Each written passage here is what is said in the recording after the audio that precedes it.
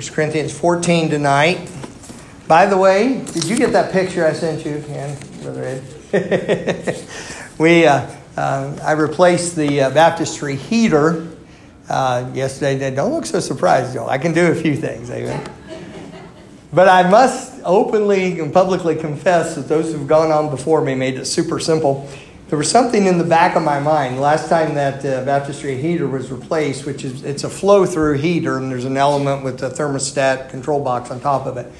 And the last time that was replaced was in 2017. And when it was replaced, there were some things done underneath this baptistry, including a little diagram. That was very helpful to me. It was really easy to put it in, take it, put the new one in, that sort of thing. But let me know the indicator light should be on if it's working, because there's a little light, and I'm like, now, is that a warning light or is that a running light? And there were no instructions with this thing. But the other thing that was a blessing was when we ordered that part, and it took a chase down to get it, we got two of them. And so there was one sitting in there in a nice secure place, ready to go.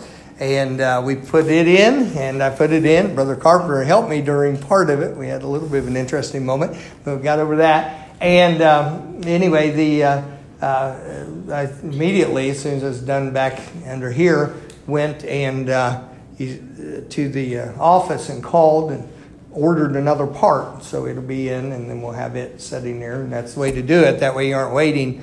Last time it was a delay because I was trying to find a place and all that. We get in from California. So anyway, $617 or $18, and so that's what they cost. If you run one out, that's why we have to upgrade that. I used to call it the $300 walk. Now it's a $600 walk. He knows, Brother Carpenter and I, usually I turn the baptistry heater on, but before we go there and flip that switch, we come up here and make sure there's water in that tub. And it has a limiting switch, so if there's not water pressure, it should not kick on the heat. But like a switch of that power with it not the way it should be, that could be an expensive sort of switch. And so with that, and so anyway, if one of the two of us blow that out, we've agreed to take it out of Jody's pay. No, she signs a check. Sorry, Miss Sheldon, yours is going down. She signs the checks. Nope, not taking hers. One must be more judicious who you pick on in the church. Amen. 1 Corinthians 14. Coming back to our series on Bible truths for today, and we've taken a little bit of a pause in that as we've been dealing with some other situations and other passages of the Scripture. And then we are going to be finishing the 7 churches in Asia. I was working on that earlier in the week, and so we'll be going to Thyatira next in that. So all these things coming up. But Bible truths for today, and the title I've given this for 1 Corinthians 14 is Charity, Clarity, and the Importance of Distinct Speech. Charity, clarity, and the importance of distinct speech. Now what we're going to do a bit of an in-depth study of the first 12 verses of chapter 14. And then we're going to read the last 18 verses of the chapter, just read through them. And what will happen is they will unfold and make a lot of sense to you, those last 18 verses, because of what we study in the first 12 verses, which set the stage for the rest of it there with that. Let's ask the Lord to guide our minds tonight, and let's get into His Word together. Father, help me to help your people. Lord, I want to give them what you want them to have tonight. I know in this chapter, I know what I've studied on, but Lord, in the speaking, help me to emphasize. And Lord, if anything's detracting or distracting, let me avoid that. And Lord, I'd like to be used well of you tonight to help your people. And I pray you'll bless to that end. I ask in Christ's name. Amen. Pretty interesting. Let's look in the first 12. I'm going to go through more narrative style, teaching you as we go. But look in chapter 14, verse 1. It says, follow after charity and desire spiritual gifts, but rather that you may prophesy. Now, think with me a moment, and a little bit of review, bring our mind back online with this. When we studied 1 Corinthians 12, it dealt with spiritual gifts. Things that the Spirit of God gives to a believer so that that believer may be profitable for the Lord, may be helpful to the body of Christ, to His church, and may be beneficial to himself. And so those gifts are given. They vary. Do you remember about that? That there's different gifts, but the same Spirit. There are different administrations, but the same Lord. Different operation, but the same God overall, who is in all. And you remember teaching about those things. That's the same Spirit. And while they differ, they're not at odds with each other. Also, we learned in that the Corinthians struggled with the situation where they tried to, one thought because they had an ability that someone else didn't have, they were getting prideful over that. Or they were feeling downcast because they couldn't do what somebody else could do. And of course, then the Lord teaches much about that, how the body, as he describes his church, his body needs all of its parts, and they're all important, all the different parts of that body. And so that was 1 Corinthians 12. And 1 Corinthians 12 ended with the verse, it says, desires earnestly covet the best gifts, and yet I show unto you a more excellent way. And then that more excellent way is 1 Corinthians 13, which of course deals with charity. And we went into detail about charity. What does charity look like? What does it act like? We didn't just go with the clinical definition, but we looked at how does charity work? What does it look like in people's lives? Why is it so vitally important in the Bible that the Bible says, now abideth faith, hope, and charity, and the greatest of these, when you think about those three, the greatest of these is charity.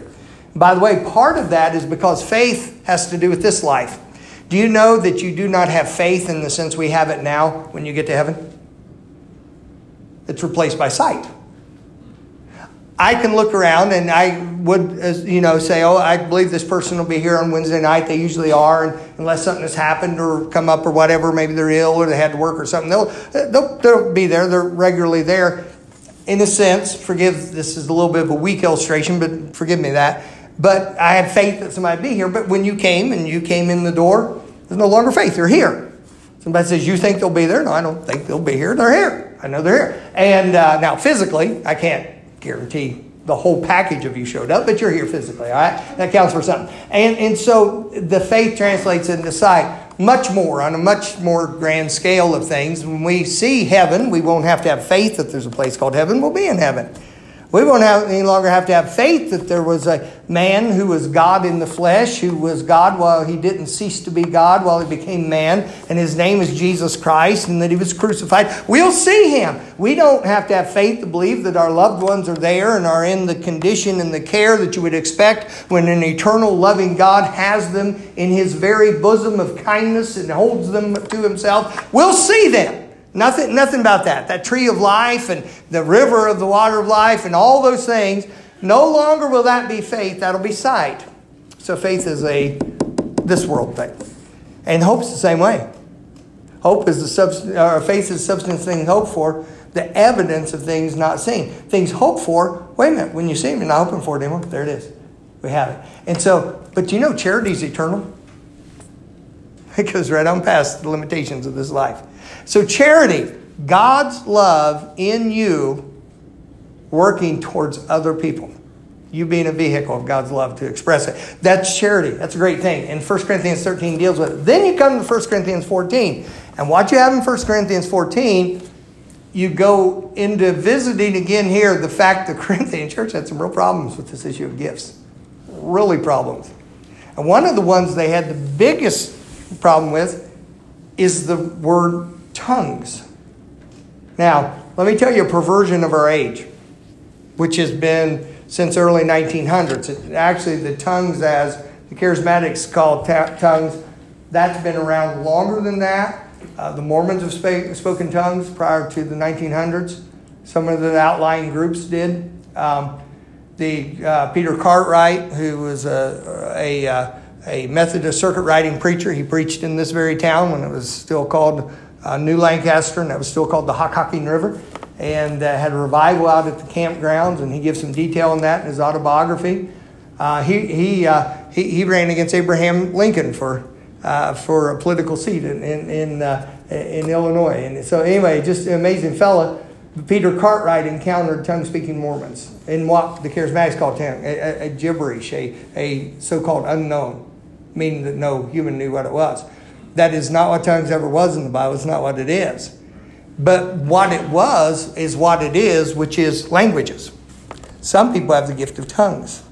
Do you know there was a man who was the translator, one of the translators of the King James Bible, they said was fluent in it was either 53 or 58 languages. My friends, that's the gift of tongues. I had a friend by the name of Oscar Saruf, who was from Beirut, Lebanon. And you got to be thinking, this is 1982, when I was in college in Houston, Texas, 82, 83, that winter. And Oscar Saruf, that doesn't mean anything to you younger folks, but Beirut, Lebanon was just a complete battleground and had been for years. And Oscar was trilingual. He could flip just in a moment's notice, just as fluently English, Arabic, or French. Those were his three words. In fact, I remember, this will blow some of your mind, when you were in college back then, you might get one phone call home a week because there's no such thing as cell phones. You couldn't FaceTime somebody.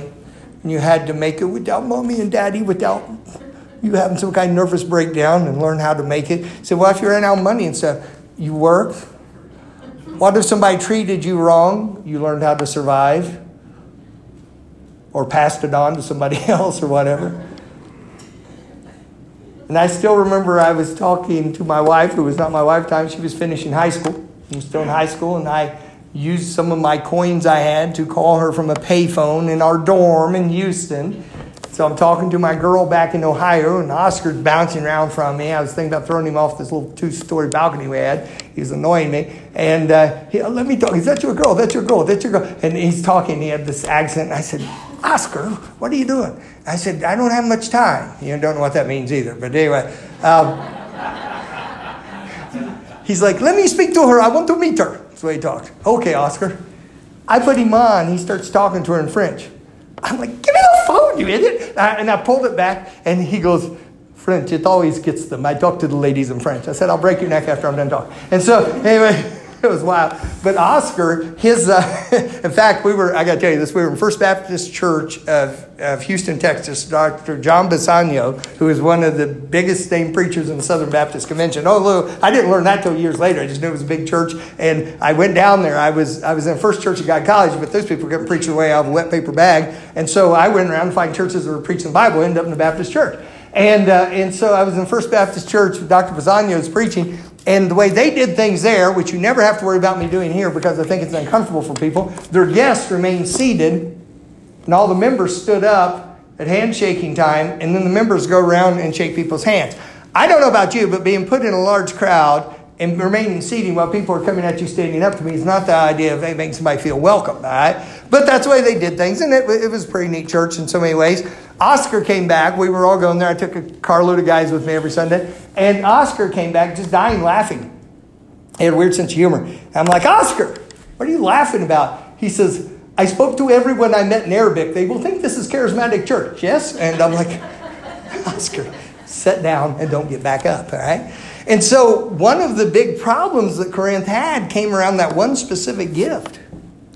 The gift of tongues. Now you have to understand, this city of Corinth was a crossroads city where a lot of different cultures, a lot of different people came through. It was a urban metropolitan center. I've told you before, the name means ornament. It was looked at as a jewel and looked at as a prestigious city in which to live, to do business, to be from. And one of the things they prided themselves in, and pride was a major problem in Corinth, one of the things they prided themselves in was their worldliness, in the sense of they knew a lot about travel. They knew a lot about different places. And it was considered very much up here to be able to have more than one language. And especially if you thought, or if God had gifted you to understand a language. Especially if it was a more miraculous circumstance where you didn't previously know that language. And so people sought after that and looked for it. And I'm not just going to teach you that from a historical perspective, but I'm giving you the groundwork for it. But look at 1 Corinthians 14, verse 1. Notice these things with what we said. Notice what happens. You had 1 Corinthians 13, you have charity. It's bracketed by the end of 1 Corinthians 12. It says, I will show you a more excellent way. It talks about charity. And then the first phrase in chapter 14, follow after charity. And so this chapter starts with saying, follow after charity. That's what you go after. And desire spiritual gifts. Said you should want them, but rather that you may prophesy.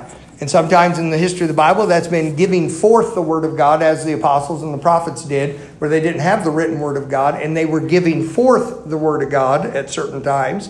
But it also, as you're dealing with it now, prophecy, you'll deal more with the interpretation of the Word of God, where it's explained, it's opened up, it's read, it's explained out. It has to do with the preaching and the giving forth of the Word of God. Because this is the same Word of God that was given by inspiration to the prophets and to the apostles. And that same God who inspired it has preserved it. And that same God will help us to understand it and give it forth now. And so as I'm reading the very verses tonight, I'm as much speaking to you inspired words as an apostle would have. Not in the same mode. I didn't hear a voice from heaven. I didn't see it written and write it down. I'm not claiming that. But these words God has kept. And this message God has kept for us. And as long as I'm reading the Scripture, I'm right on God's words. Now, as I explain them to you and that sort of thing, hopefully I stay right on track with that. But you might come along and say, I wonder, or maybe does that fit over here? And you'd be fine to do that. But we can't detract from what the words themselves say. And so we're blessed people here, in 2023 to actually have the words of God. And so thank God for it. I appreciate it much. And so anyway, it says, follow after charity. That term follow after caught my attention. Let me give you just some verses, and please just listen with careful attention. If you want to know where all these are, I have the list. I can give it to you afterwards.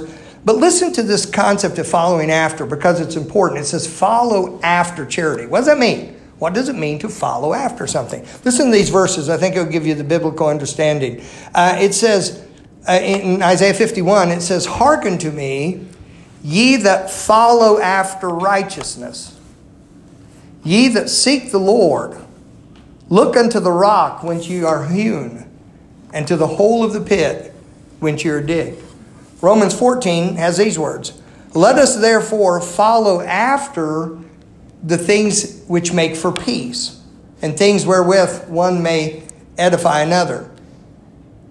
Philippians chapter 3 says, not as though I had already attained, either were already perfect, but I follow after, if that I may apprehend that for which also I am apprehended of Christ Jesus.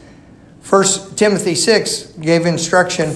It said, but thou, O man of God, flee these things and follow after righteousness, godliness, faith, love, patience, meekness.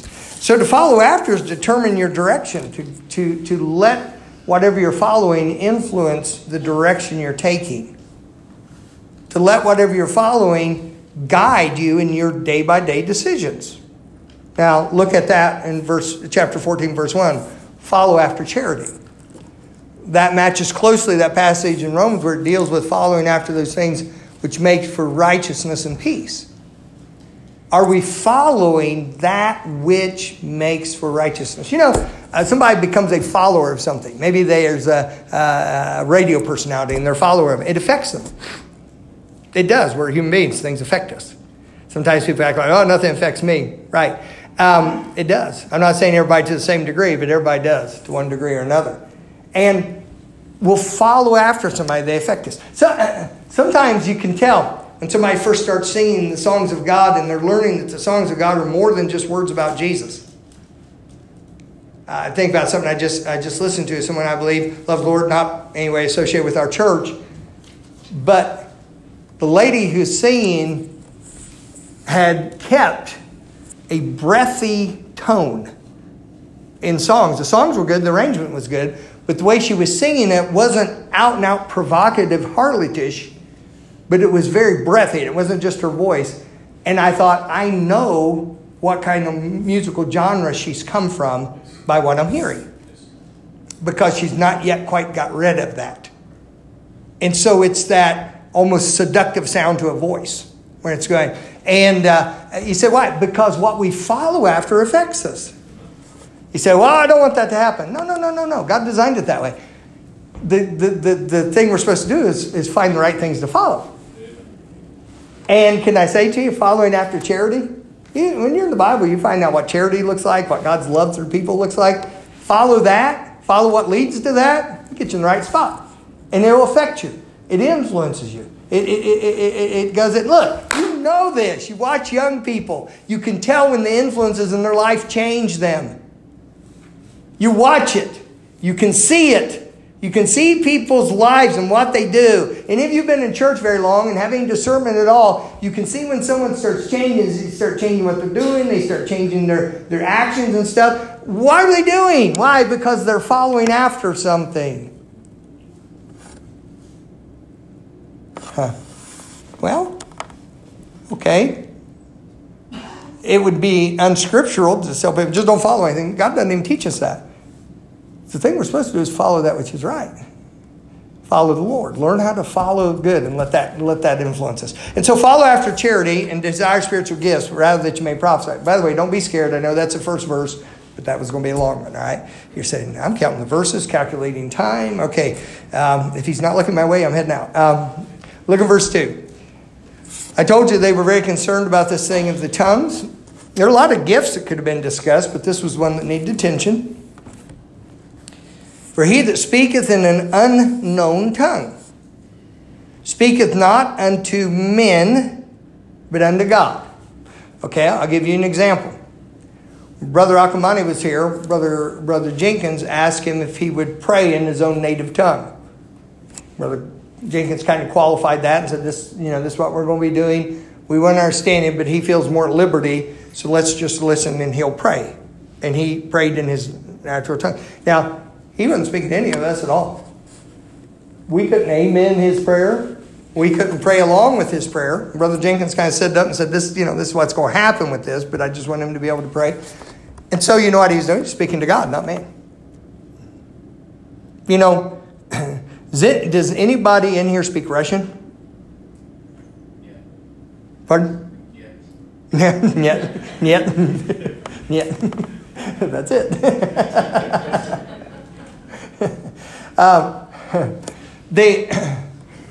So if someone were to come in here, suppose Brother Sam Wilson.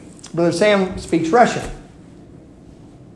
Brother Sam came in here, and he and Rhonda, if they visited our church, Brother Sam Wilson stood up in here, stood in this pulpit, and delivered a good, sound Bible message, and he's a good, sound Bible preacher, and delivered a heartfelt message, and did it to this congregation, all in Russian. Would it do us any good at all? At the most, watch this, it might wow somebody, say, oh man, he's good at that language, which would draw attention to him. Which is exactly the same thing that happens when a preacher puts on airs and tries to talk above his congregation. When he aims for eloquence. When his goal is to be technical. None of that is fitting for God's work. However, Brother Sam had an opportunity, 2-3 years ago anyway, where he got to preach, and it was broadcast across all the time zones of Russia. Can you imagine it? Now, he did that broadcast in Russian. Part of the reason he was sought out was because he's a Bible believer and he could speak Russian because of his time in Russia and in Ukraine. Now, wait a minute, hold on. Do you suppose it did people a lot of good to hear that? But if you had turned into that through the internet or whatever the agency was by which they did that broadcast, and that's a remarkable thing that happened. You're not going to get one transmitter who's going to send it across Russia. And so there were some connections being allowed to do that were just remarkable. But here's the thing about it. If he had did that across America, there's a small part of our population who would be helped by it. Do you see what I'm saying? So the tongues, that you got to understand that about tongues. There was a reason for them. I'll show you what it was. Look at this and let's see what happens. Verse 2 again. He that speaketh in an unknown tongue speaketh not unto men, but unto God. For no man understand him. Howbeit in the Spirit he speaketh mysteries. But he that prophesieth speaketh unto men to edification and exhortation and comfort. That is the threefold purpose of preaching. Edification, that's building people.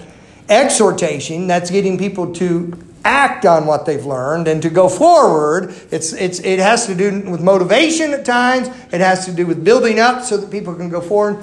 And then comfort. Why? So they can stay at it in the long run and they can keep at this. And so that's the threefold purpose of that as we look at it here. Now, let me show you something with this. Look in verse 4. It says, he that speaketh in an unknown tongue, who does he edify? Look at the verse. Himself. But he that prophesieth, speaking forth the word of God, who does he edify? The church. Okay, so this is laid out clearly. You have one situation that edifies the speaker. Builds him. Isn't he a great speaker? Wow, what a speaker. Boy, didn't he talk good. Oh, man, isn't he good. No. No, let's see more of Christ. And so that we would be able to look at this and then say, hey, wait a minute, what about the church being helped? I love hearing, and we'll have guest preachers in and such, and I love to hear after someone's preached. I love when individuals say, that helped me, and you're very specific about that. That did something for me, and you're specific about it. That's what's supposed to be going on. God's church is supposed to be helped and built. There's a purpose behind it. It's not just, slap at it, come up with a good idea, message sound good. Well, doesn't make a good sermon. Brother, that'll preach, but there's nothing to it. That's not the way it's supposed to be. It's supposed to edify. There's a purpose behind what's supposed to be going on with it. And it's going on. Now look at this. We're talking about an unknown tongue. The question has to be asked, to whom was it unknown? And the issue he's dealing with here is one that would be unknown to the church that's hearing it. That's the issue he's dealing with this. Look in verse 5. I would that you all spake with tongues. He said, that's fine. By the way, Paul was multilingual, and it shows up in the Bible. You can do that. At one point, he's preaching to a group, and they start rioting. So he turns around and addresses the group in Hebrew.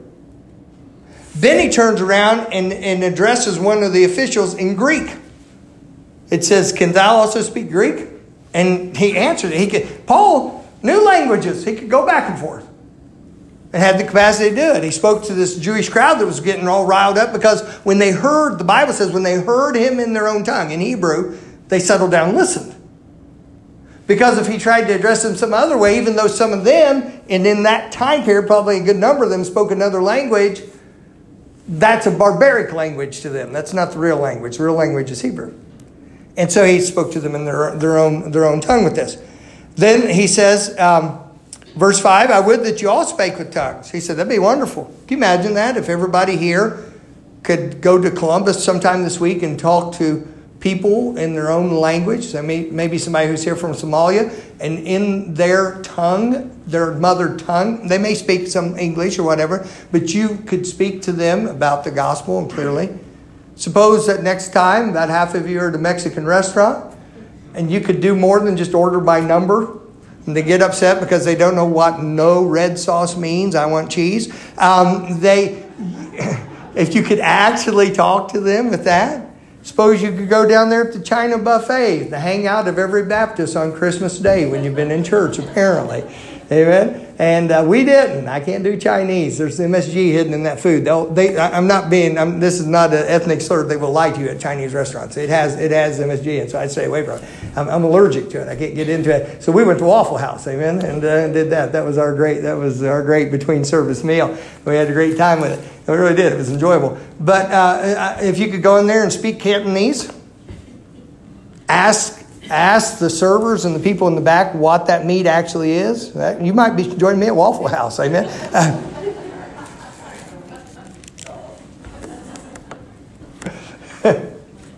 See, you think some of those places are called Mongolian diners. You mispronounce it. It's Mongolian.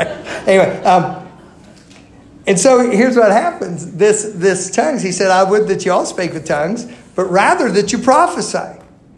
For greater is he that prophesieth than he that speaketh with tongues. And so he's already qualified that by saying prophesying, speaking to the church so they can be edified, rather than speaking something that's unknown to them so that they can't be edified. You say, well, where in the world did the idea of it's this heavenly language and all this? And most of it, really, it's got the same cadence and sound to it. How many of you have been around it? I have. How many have been around tongues, what they call tongues, the charismatic stuff? It's all got the same cadence to it. It has a musical, I'm not going to do it, but I can sound like it by reciting motorcycles. But it sounds, literally, there's a pop to it. There's a cadence to it if you've been around it a bunch of times. So how'd that all show up? Foursquare Gospel Movement. That's how it got mainstream. Amy Semple McPherson, the so-called woman preacher. Topeka, Kansas. If you want to know, in the 20s. That's where that came from. There's a history to this stuff. And that's where it went mainstream in America. Now here's the thing about it. It's even taught that if you don't have that gift, you don't actually have the Holy Ghost. Well, if you don't have the Holy Ghost, you're not saved. Somebody teaches you that you get saved, and sometime later the Holy Ghost comes to live inside you. They don't know the Bible. They're teaching you incorrectly. You know, when Ephesians says be filled with the Spirit, it's not talking about the Spirit just coming to you first time. It's talking about being filled. It's talking about you and I getting out of the way so God can control us. There's a lot here. Let me get on with this. Look at it. It said in verse 5, I would that you all spake with tongues, but rather that you prophesied, for greater is he that prophesieth than he that speaketh with tongues, except he what? Interpret. So you make whatever language you're speaking understandable to those who are in front of you. Now, when I spoke to the people in Haiti, and God called men who are still in the ministry to preach that night, it would not have happened if there was not interpretation. I could not interpret the Creole language. I do not have the gift of tongues. So instead, what we did, Brother Biz, who speaks English, and his mother tongue is the Creole tongue. And don't think Louisiana. It's different in Haiti. It's similar. Brother Darren had a neat name for it, but it's a French derivative language, and which means I had no chance of speaking it. But Brother Biz and I have a similar preaching style, a similar deliverance style. I had interviewed all kinds of men who had preached in other countries and got some great warnings about this will mess it up while you're doing it. It's hard to interpret if you do this. How you have to break things down. You stay away from idioms, things that we have here. There are certain phrases that are very American phrases and they don't carry over to other countries at all. And I love the fact it forces you just to preach a straight Bible message and not wander away from it. So it's wonderful for that. But what happened was if I'd gotten up there in English and preached that same message on God's peculiar love for the islands, it would have been of no edification to that church, and people wouldn't have surrendered to preach and got lives changed and things happened. What had to happen, they had to be able to hear in their own language the Word of God. And so Paul's talking to a church, which is, Corinthian church is getting prideful. Oh, I have the gift of tongues. Listen to what I can do. So they'd want to jump up in the middle of the congregation and just try to show what they could do. That'd be like, suppose you were you took some kind of language course, these Rosetta Stones, and you'd really done well with it or whatever, and you felt like you were really good at Spanish. You wanted to show it off. Brother Brian, let's say you took Spanish, all right, and you're doing that. Now, do you speak any Spanish other than the stuff I know you need Mexican restaurant stuff. Amen, you do. And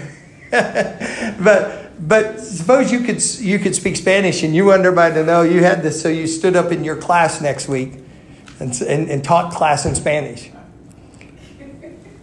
Mrs. Short has said to me before and commented on your teaching afterwards, and it's a help to her and something she got out of Sunday school. I don't think she'd be saying, "Preacher, what's wrong with Brother Brian?" And I'm like, man, he's been hanging out at El Palomar too much, man. Something done got to his brain there. He's going to run too many burrito. And you wouldn't do him any good. What it would do is, it would be, look what I can do. So they're warning about that, aren't they? Let's finish that verse. For greater is he that prophesieth than he that speaketh with tongues, except he interpret. Why? That the church may receive edifying. You will notice that the great push is for edification. Now, brethren, if I come unto you speaking with tongues, what shall I profit you, except I shall speak to you either by revelation, or by knowledge, or by prophesying, or by doctrine? He said, you have to be able to understand it. By the way, I have a side note here in my Bible. The greatest virtue is charity. Its greatest application is edification. The greatest virtue is charity. Its greatest application is edification. Now, he goes on to illustrate what he just said. All right? I'm making sure I haven't jumped over something with this. Let me tell you what. Let me divert back here, and we'll just see how far we get with this. not locked in to have to finish a certain amount here tonight. But look, if you will, back in Acts chapter 2. Let me show you where this whole thing of tongues came from.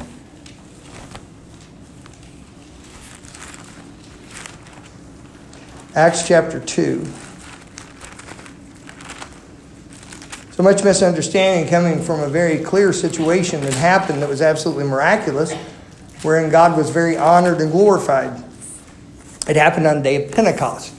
In fact, some of those who were early on teaching that unknown tongues were an ecstatic utterance that wasn't a human language were called Pentecostal people. It was referring back to this thing we're going to read about Pentecost here, which is the Feast of 50. It was an annual feast among the Jews. It's an important time. Jesus, after he was resurrected, was on the earth for 40 days. After that, he ascended or went back up to the Father. He told the disciples who watched him go back up, he said, tarry, which means to wait or abide. He said, tarry in Jerusalem until you be endued with power from on high. There was a transition that was happening. Jesus, who had been the comforter, who had been with them physically, he had taught them back in John 14, 15, and 16, when I leave, I will send you another comforter. It's interesting, another of the same kind. He said, I will send you another comforter, even the Holy Ghost of God. And he said he was sending the Holy Ghost. What was getting ready to happen was the Holy Spirit was coming to indwell believers. God had dwelt with the people. When you study the Old Testament about the Holy Spirit, you find him coming on people, sometimes being taken off people. But something happens in the New Testament. You have a new sacrifice. You have a new priest. You have a new temple. And you have the new anointing, which is the Holy Spirit living inside a person. That's what I was teaching you about on Wednesday night. Or teaching, I think it was on Sunday actually, about written. Where it is written, it's written in blood, it's written in your heart. And God would write his laws in our hearts. It has to do with the Holy Spirit. God himself dwelling in you. The mystery that was hid from the ages, I'm quoting to you, which is Christ in you, the hope of glory. That's the thing that nobody saw clearly until it happened. So Jesus said, tarry in Jerusalem until you be endued and filled with power from on high.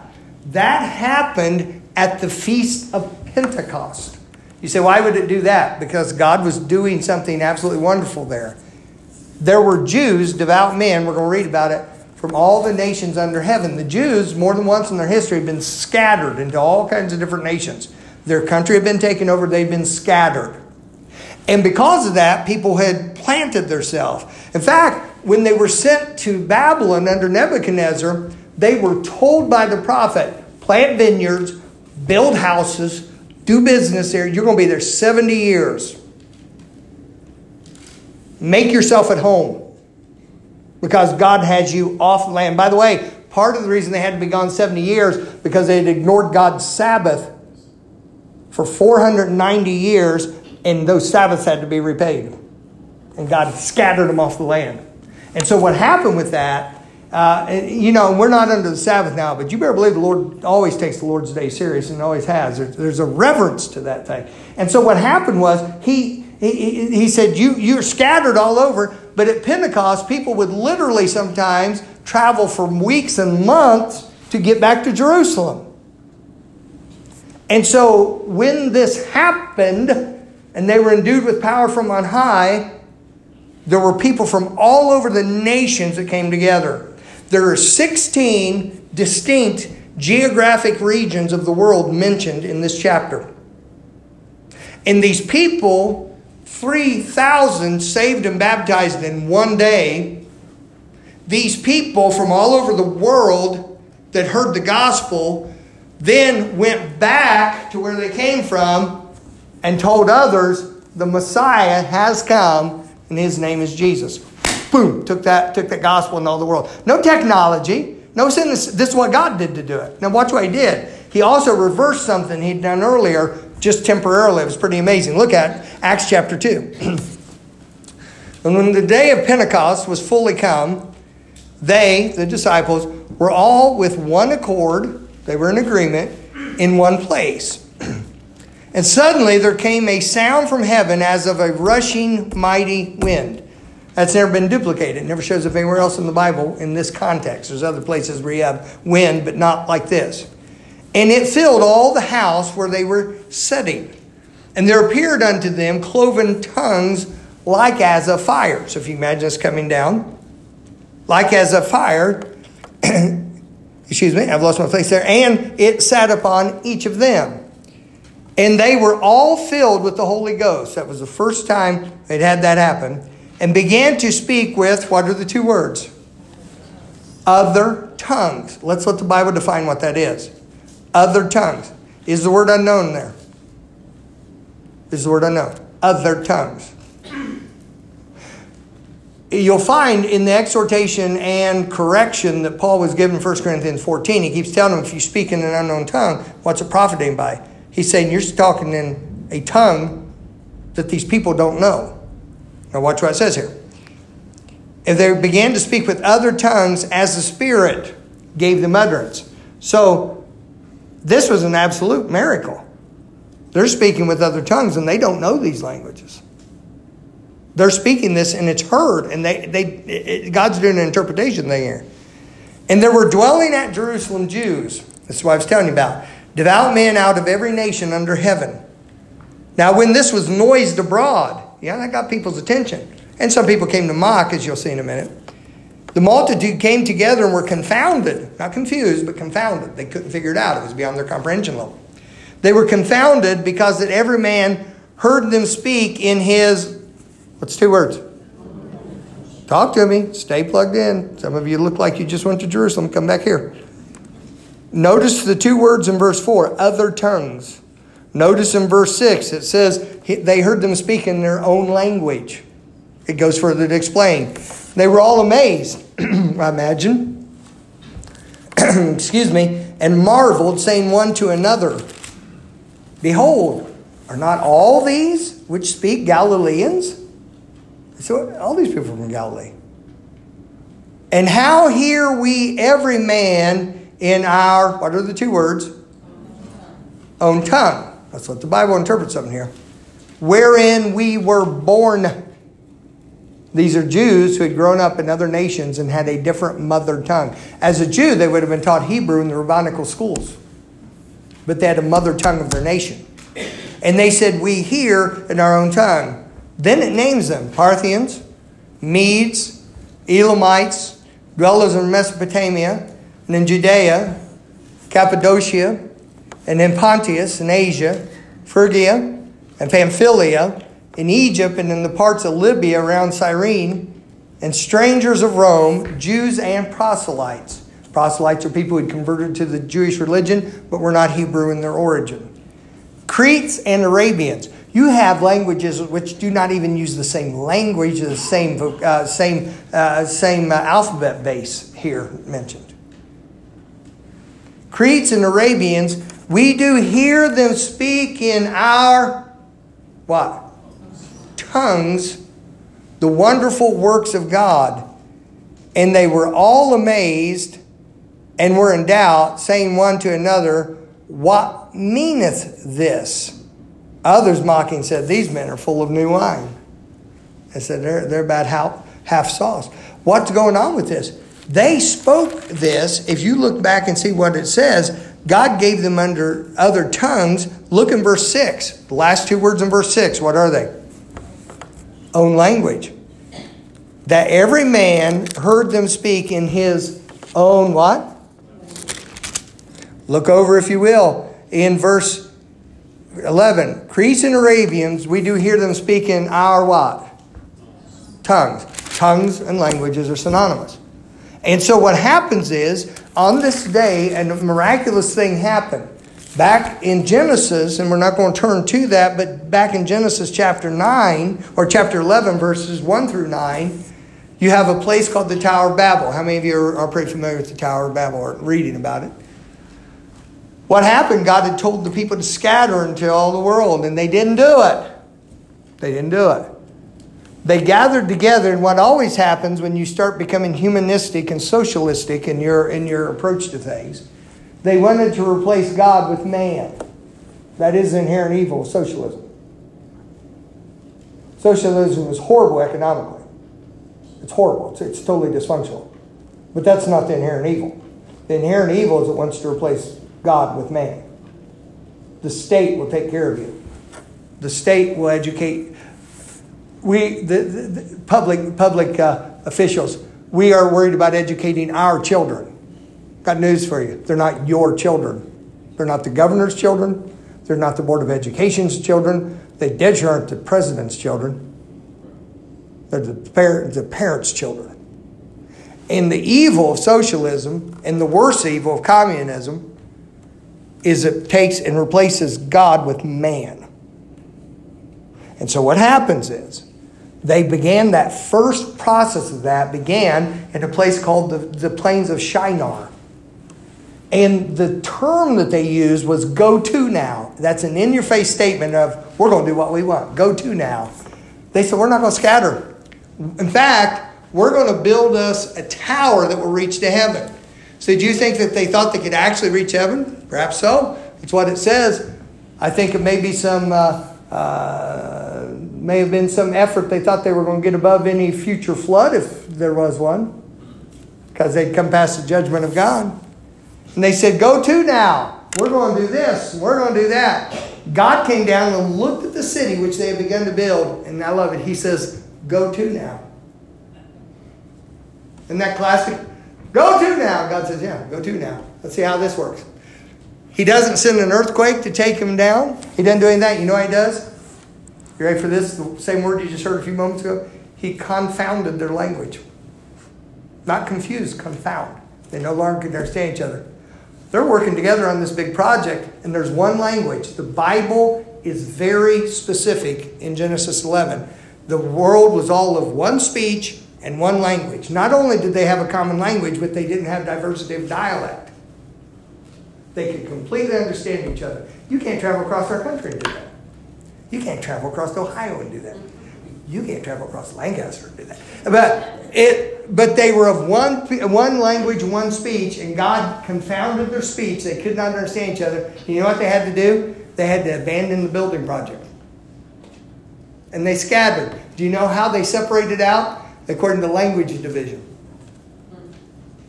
Just like you have in every major metropolis, because you have the population groups go to the people they can converse with. Read about it. You say, well, that's an interesting sociological study. This was happening thousands of years before they invented the word sociology. That's what God taught us. He confounded their language. You know what he did on the day of Pentecost? For a brief moment of time there? Put it all back together. He didn't make one language, but he made those people from all over the different nations to understand the same message, and they could hear it and understand it. It's like he swapped that thing back around for that temporary moment so that his gospel message could go from that little city of Jerusalem without worldwide. It could take you months and years to hear about something. Instead, God says, here, I'll show you how you get the gospel into all the world right away. Boom! And back they go. And lo and behold, as people visit those areas later, they find people who've already heard the gospel message. How'd that get there? Because God's very interested in getting the gospel to mankind. Isn't that an amazing thing? There's a whole bunch more with it, I'll promise you that. Let me give you just two things, and we'll finish reading and go to the house. There's a whole lot more I'd like to give you, but I got more ham on the hog than you can eat in one sitting. Look down at verse 7.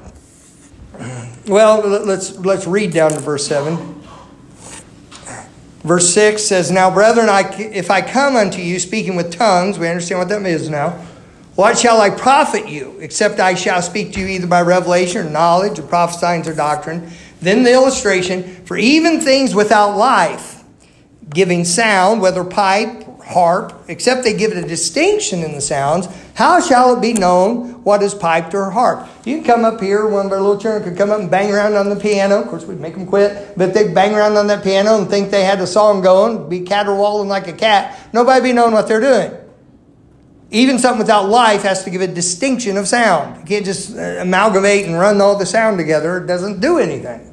Verse 9, For if the trumpet give an uncertain sound, who shall prepare himself to the battle? They had certain notes that had to be hit, certain calls that had to be hit, so they'd know it's time to go to the battle. Or maybe they're just playing reveille, or maybe, it's taps, or maybe it's, they're supposed to come to the chow. They don't need, they have a distinct thing for what's going on. A couple of thoughts with that. I want you to understand. This was interesting. The commentator Matthew Henry made a statement regarding that. He said, what cannot be understood cannot edify.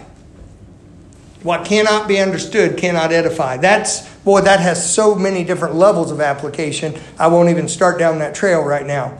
A thought I had on it, uncertainty, which is a lack of distinction in the sounds, leads to unpreparedness for battle, according to what Scripture says there. Unpreparedness for battle leads both to a lack of victory. Now, lack of victory is that nothing is gained for our King, as well as defeat. The two are not synonymous. Defeat is being overcome by our adversary. Lack of victory, nothing's gained for our King. Defeat is we're actually overcome by our adversary. And if there's not a preparedness for battle, you're defeated. If you know somewhat about history, you know about the battles of Midway and the Coral Sea, pivotal points in the war in the Pacific against the Japanese Navy, which was a massively powerful force. You would know that there were miraculous aspects to that and just absolute amazing things that happened. But our people were prepared. There was a strategy to it. There was a code that was broken regarding the fresh water on Midway that helped them to understand what the Japanese were doing. There was preparedness and forethought. And we were outnumbered. We tend to think, especially my age and younger, we tend to think, oh yeah, America just showed up in World War II, whooped everybody, and that was it. We were latecomers to the party. England held this line for a long time without us, and it wasn't certain we were going to win it. Now, the Japanese and the Germans both knew, it was bad news when this country got cranked up because of our capacity to do things, just militarily what we could do, but we didn't have experience. They're pulling boys off literally hand plows and giving them 6 weeks of training and sending them against the Wehrmacht, which is a mechanized military like the world had never seen. Highly trained, highly experienced soldiers. I mean, we were just outclassed. And in the early days, outclassed in all the armaments too. You ever seen the comparison between the Sherman tank and one of the Tigers that the Germans had? I don't want to be in the Sherman when Tigers after you. It's not a good thing. And so even early on, of course, the British RAF came up and thank God they had a lot of good effect fighting against the Luftwaffe. But I mean, until we got the P-41 Mustang, we were not in the same class as the Messerschmitts in that. That was a good plane. The Zeros, Corsair did all right with it, maneuverability, but that was, you're talking, by the way, that's Mitsubishi, amen? So you go down the road, if you own a Mitsubishi, make sure when you're driving, you go, kamikaze, and you attack something, right? But it's, I think a lot of people in Columbus must drive those. But what I'm trying to tell you is, and you read about these things, you see about these things going in, you see about the battle going in, and what happened? Coral Sea, Midway, we did pretty well. By the way, there was something that predated those. It's called Pearl Harbor. Anybody know what the stats were like on that? We didn't do so well, did we? We just by God's grace, our cruisers weren't in Pearl at the time. We'd been done. You say, what was the difference? The difference was preparedness. Japan declared war after they attacked.